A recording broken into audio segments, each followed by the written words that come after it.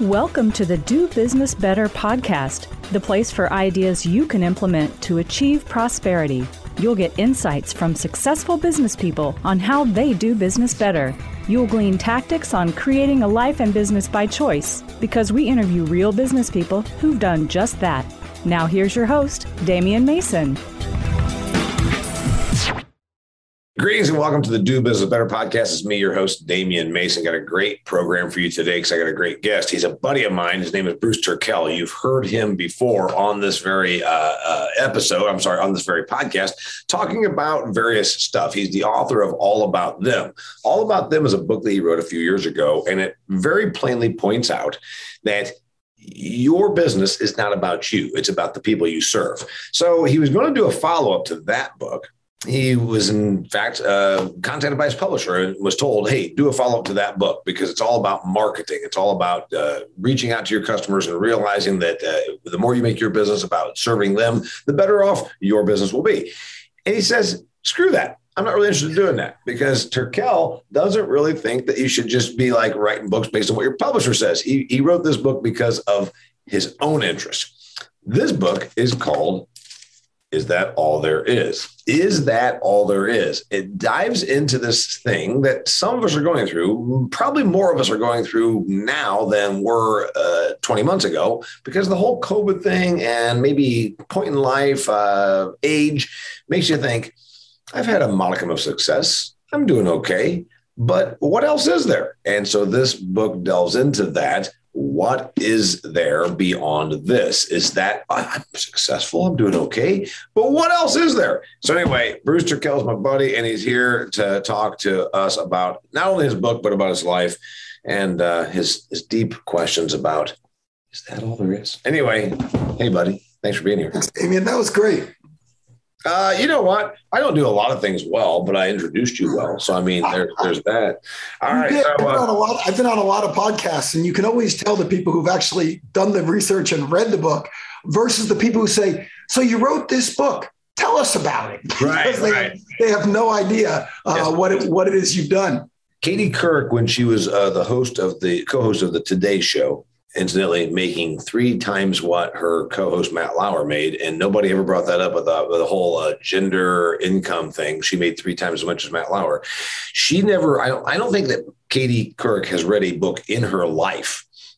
Maybe not even the ones that she allegedly co-wrote herself, but she would always do that exact thing. Oh, so like, this is really amazing. Like, so tell us about this book. And let me tell you a quick Katie Couric story. Katie Couric was actually a local newscaster here in Miami, and a very good friend of mine, a guy named Brian Gudinski, who went on to produce American Idol and America's Most Wanted. So a very successful producer, was her producer when she was a local anchor. Right.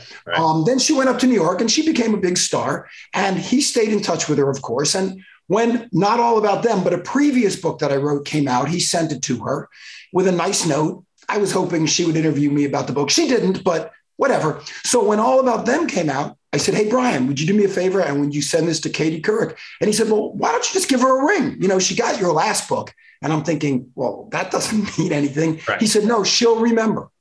And so I called up, I got her service, and I told her who this is. I'm friends with Brian from Miami, and I wrote that book. She called back. She remembered the book. She remembered me. You might recall, and maybe you don't, when I got that award at the National Speakers Association, and I did a video of all these celebrities talking about me. She was on the video. So I got to tell you, she did her research. She had an amazing memory, and she was very, very friendly and helpful. She probably has actually read an excerpt from your book as opposed to all the other authors that she had on her Today Show. I don't know that to be true or not. I got to say nice things about her because she was delightful to deal with.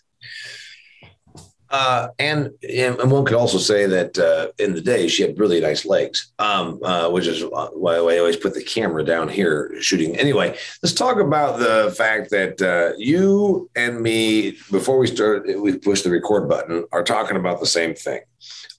We like our life. We have a good life. We have created a good business. We have a certain amount of wealth.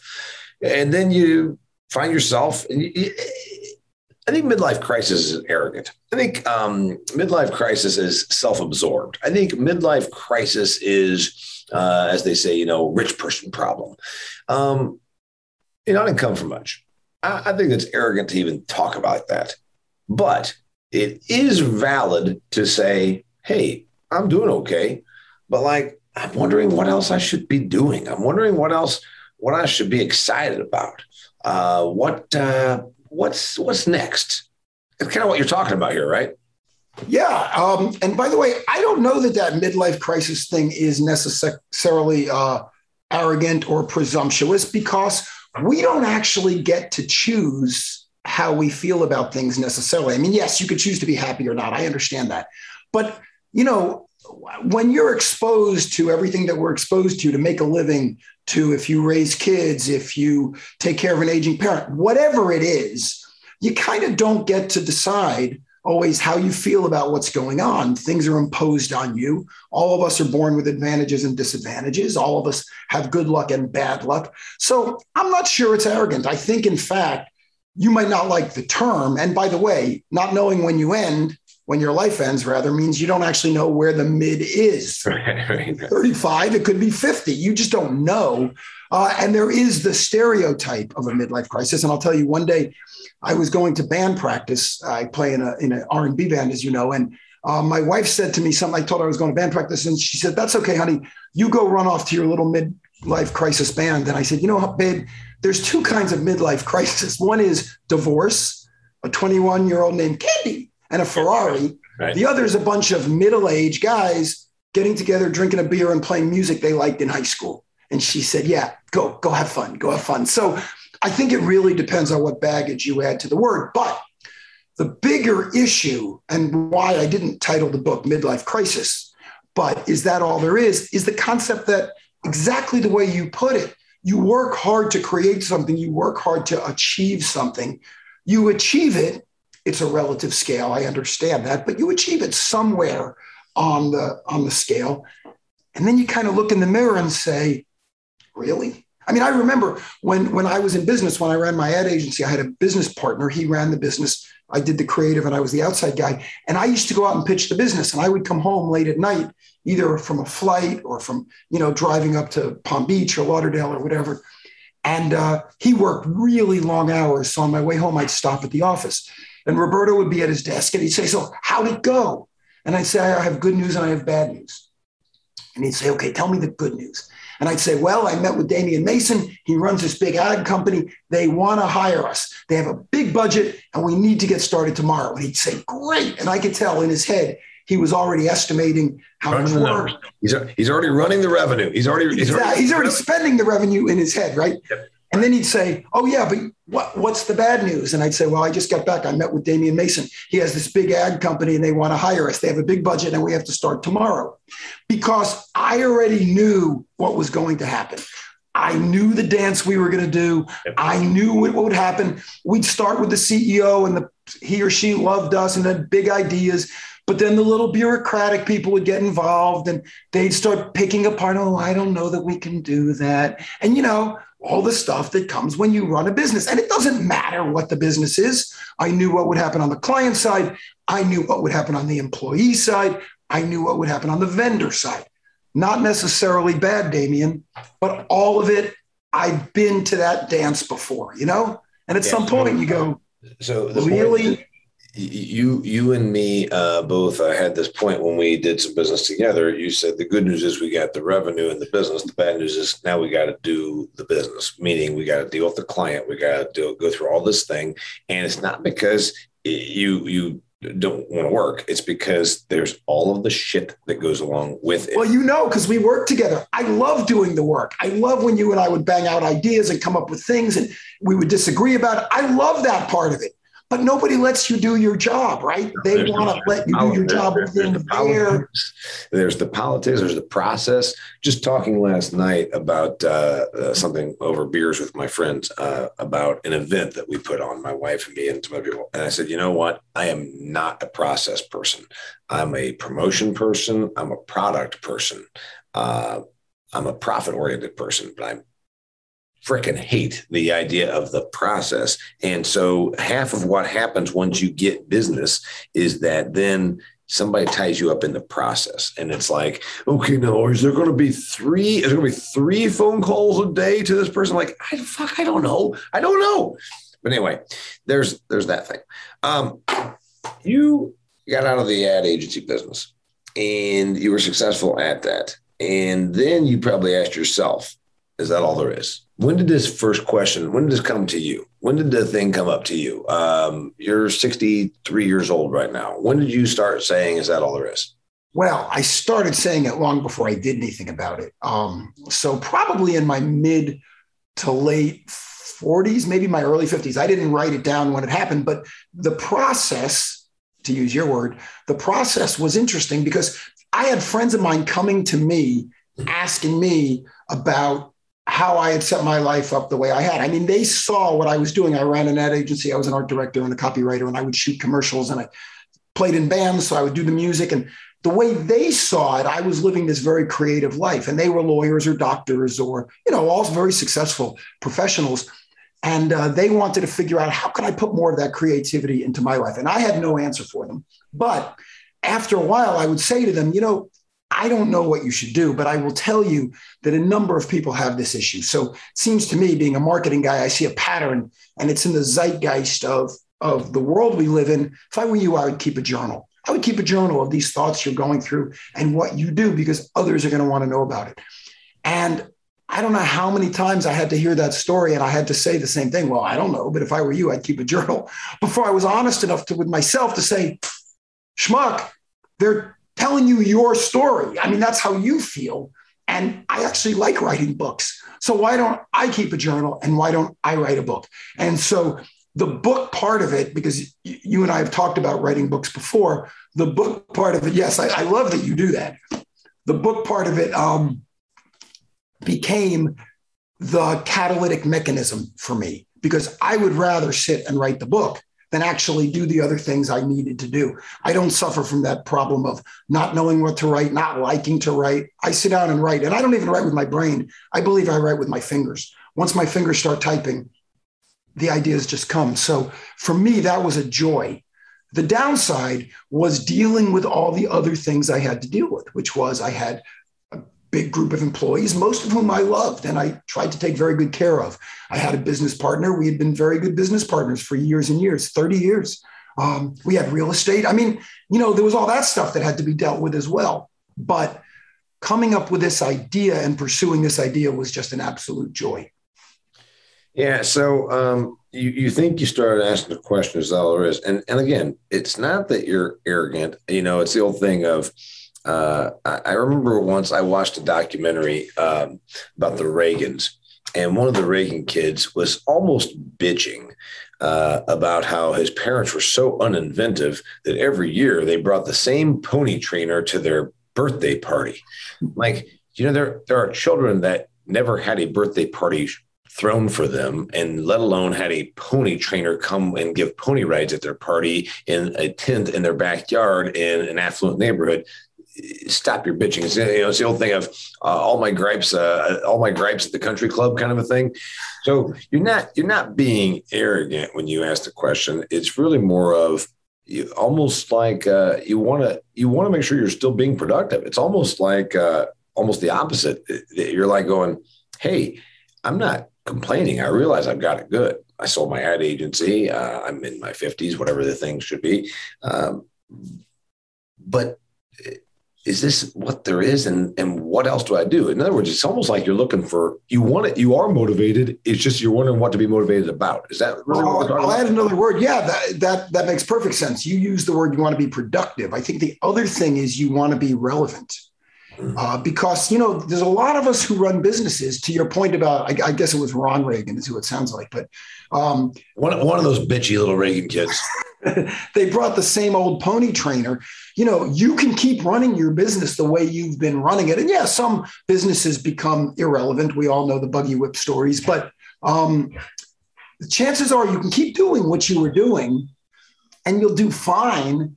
But how long are you going to be willing to put up with that? Sounds like my dog wants to go outside. It's okay, sweetheart. Just give me a second. She doesn't understand about podcasts, I don't think.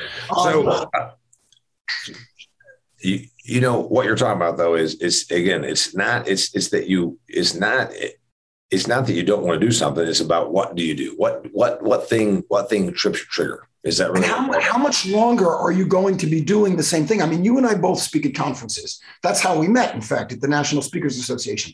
And you've heard people say it's easier to find a new audience than write a new speech. And You and I both know people, men and women, who have been giving the same speech for 20, 30, 40 years. Maybe they, instead of saying Reagan, they would say Biden, if they're talking about the president. But other than something like that, they're giving the same talk. Right. I was never that guy. I'm more like an improv speaker, and I know you are as well, where I have to come up with new stuff just because I bore myself. Right. The audience has never heard it before. They're thinking, wow, that's brilliant. And I'm thinking, oh my God, if I say this one more time, I'm going to stick a fork in my eye. So it's not just productivity. I think it's also relevance. And relevance is a self-directed measure, right? Because you could be relevant to your audience doing exactly what you did forever, or you could say, but that doesn't work for me. I need to.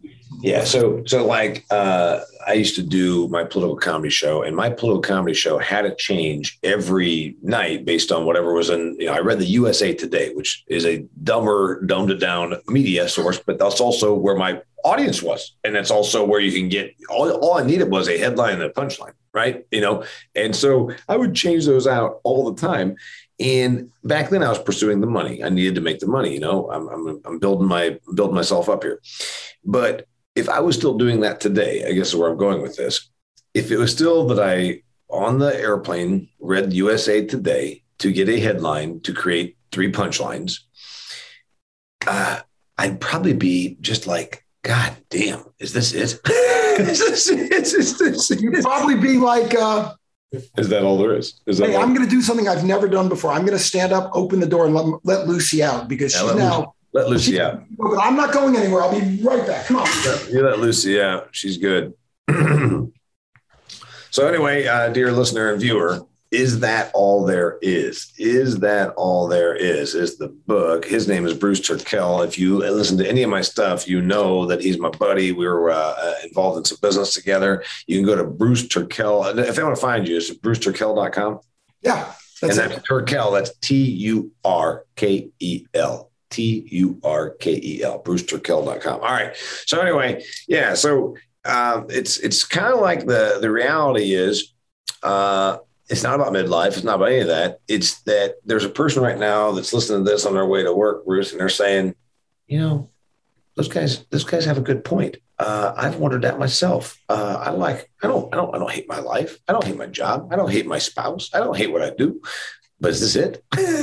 Well, I'll tell you, I interviewed, as you know, I interviewed a lot of people to write this book. A whole bunch of people in here. The one I read was about a musician guy. He actually basically was finding his happiness in his music as a side gig. But that was that Rick Beato? Rick. Yeah, and he's got, what a business he has. Check out rickbeato.com. He's really pivoted beautifully.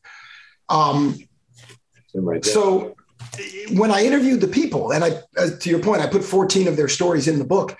A lot of people told me that if they actually did the work to think back to why they were doing what they were doing today, it wasn't their idea in the first place.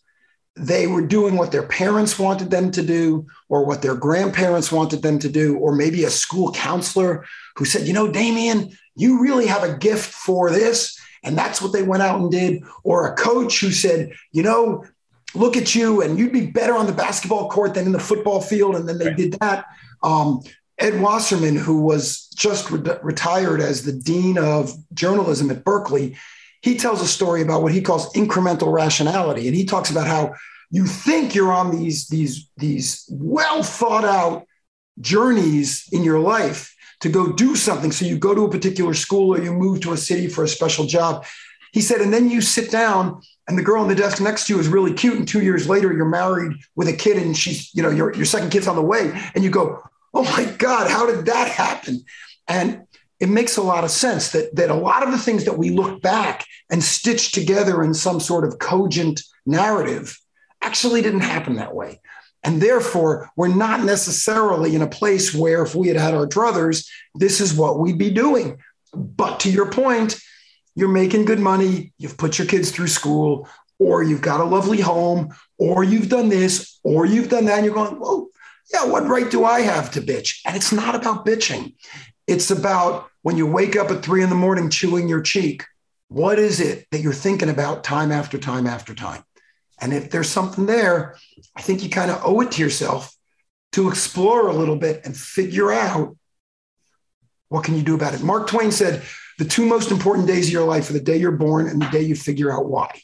Needless to say, there's nothing you can do about the first one. And, depending on how navel gazery you are or how spiritual you are, maybe you'll come up with a second one. I don't really think so, but at least it's worth thinking about. It's worth pursuing.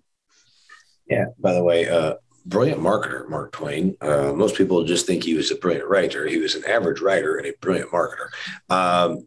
Okay. So he asked the question, the second most important day is when you ask yourself why. You figure out why.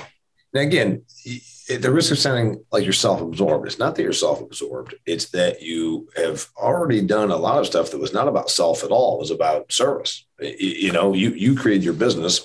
I created my business, certainly for preservation of self and then for self-wealth and motivation, but also it was always about doing service. If you don't mind me interrupting you, I could point that out. I studied design and art in school. I have an art degree and a design degree. I went to New York. I worked in an ad agency, moved back home, and eventually opened an ad agency. We became a brand management firm, blah, blah, blah, and grew it.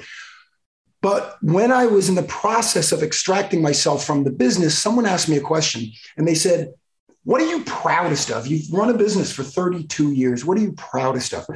And, I would have thought that we won this big design award, or we had done this job for this organization and we fed these kids, or we changed the voting process in Florida, or whatever. I would have thought it was one of the function of what we did, that we created these great ads, we created these great logos, we did all this great stuff. But the only thing that stuck in my head was I made payroll for 30. I never missed a payroll. I made payroll for 32 years, and I made I paid all the taxes. And I'm not the business guy. I had a business partner, but I was responsible for bringing in the income. And you wouldn't think I care about that at all. But the more I thought about it, I provided income for all these people who worked for us. And I never missed it. 100 people went home and fed their kids because I never missed it. And then someone said, oh, you made money every year you were in business? I said, are you kidding me? No. Sometimes I had to use my savings, tap my my home equity, but I always made payroll. That's your point. The service was there. No, maybe we weren't feeding the homeless or doing whatever, but we were employing people, helping people enjoy the American dream. Yeah. Service was there. Yeah.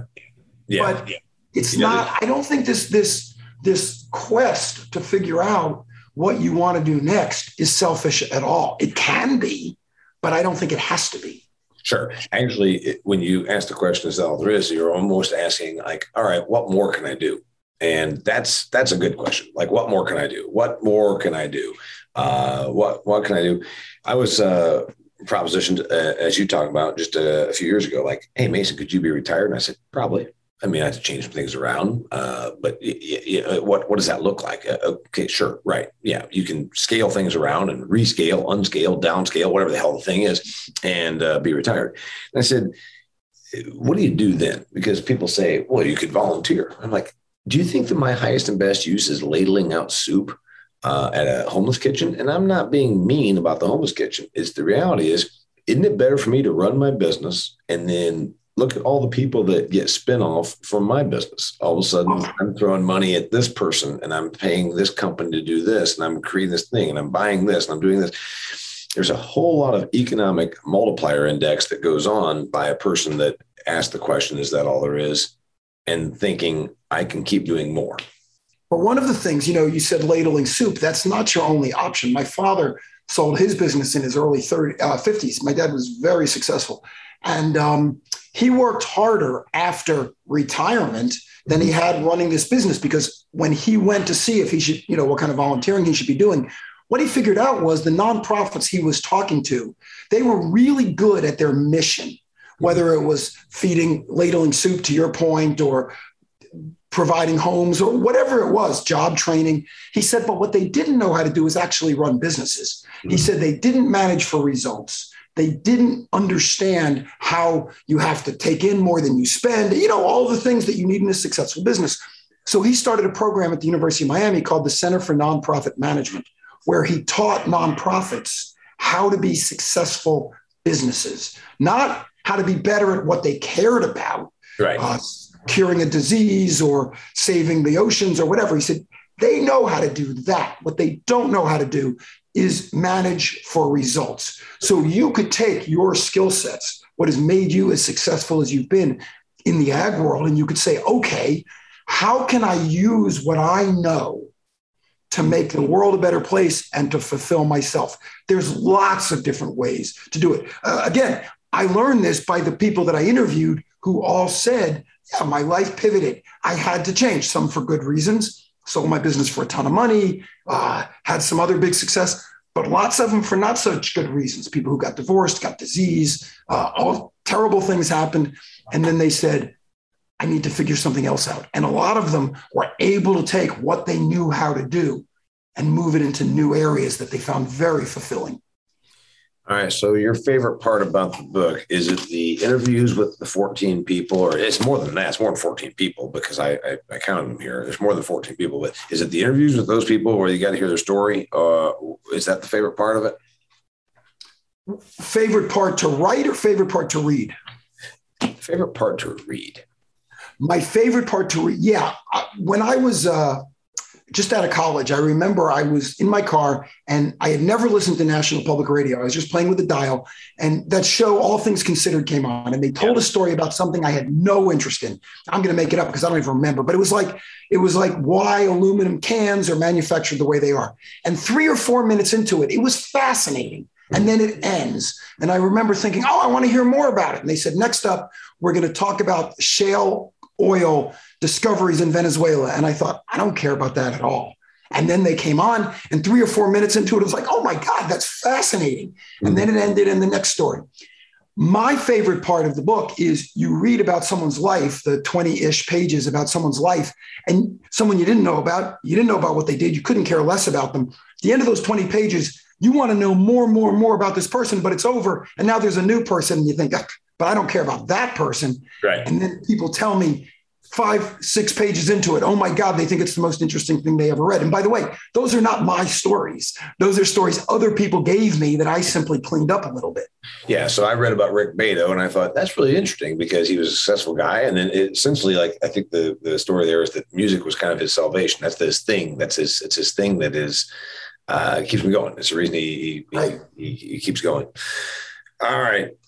What else do I need to know? Do these people that are listening to this need to know about? Is that all there is? The interesting thing is they need to buy it. First off, they need to buy it. But yes, you need to buy it. You can go to Amazon. Is that all there is? Bruce Turkel, please go buy it. And you'll see my review on Amazon. A review. Damien wrote a good one. Finally up. I wrote a glowing review, so I hope they finally put it up there. Yes.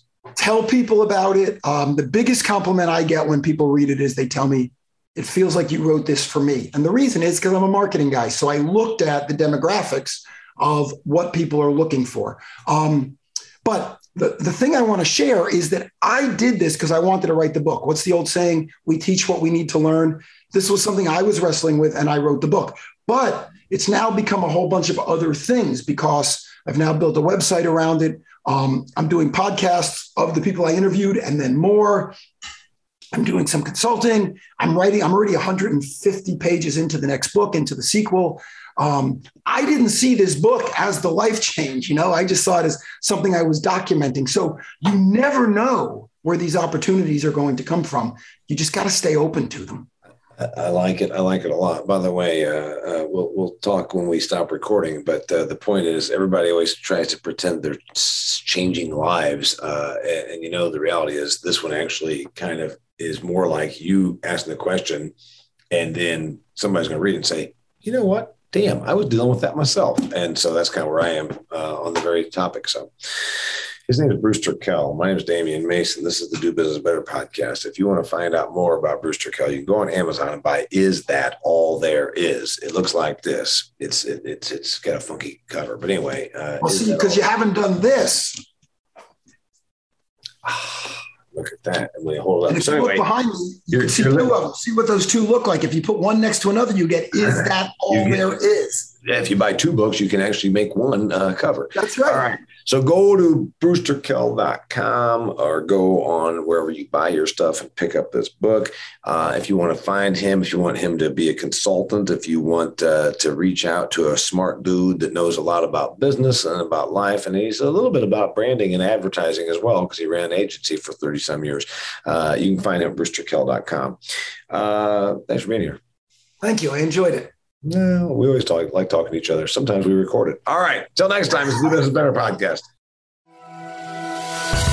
If you enjoyed this episode of Do Business Better, please share it. And be sure to connect with Damian on LinkedIn, like his Facebook fan page, and follow him on Instagram and Twitter. For speaking inquiries or to purchase Damian's books, Food Fear and Do Business Better, go to DamianMason.com. Know someone who'd make a great guest? Send us a message. We're always looking for compelling stories and business lessons our listeners can benefit from. Thank you.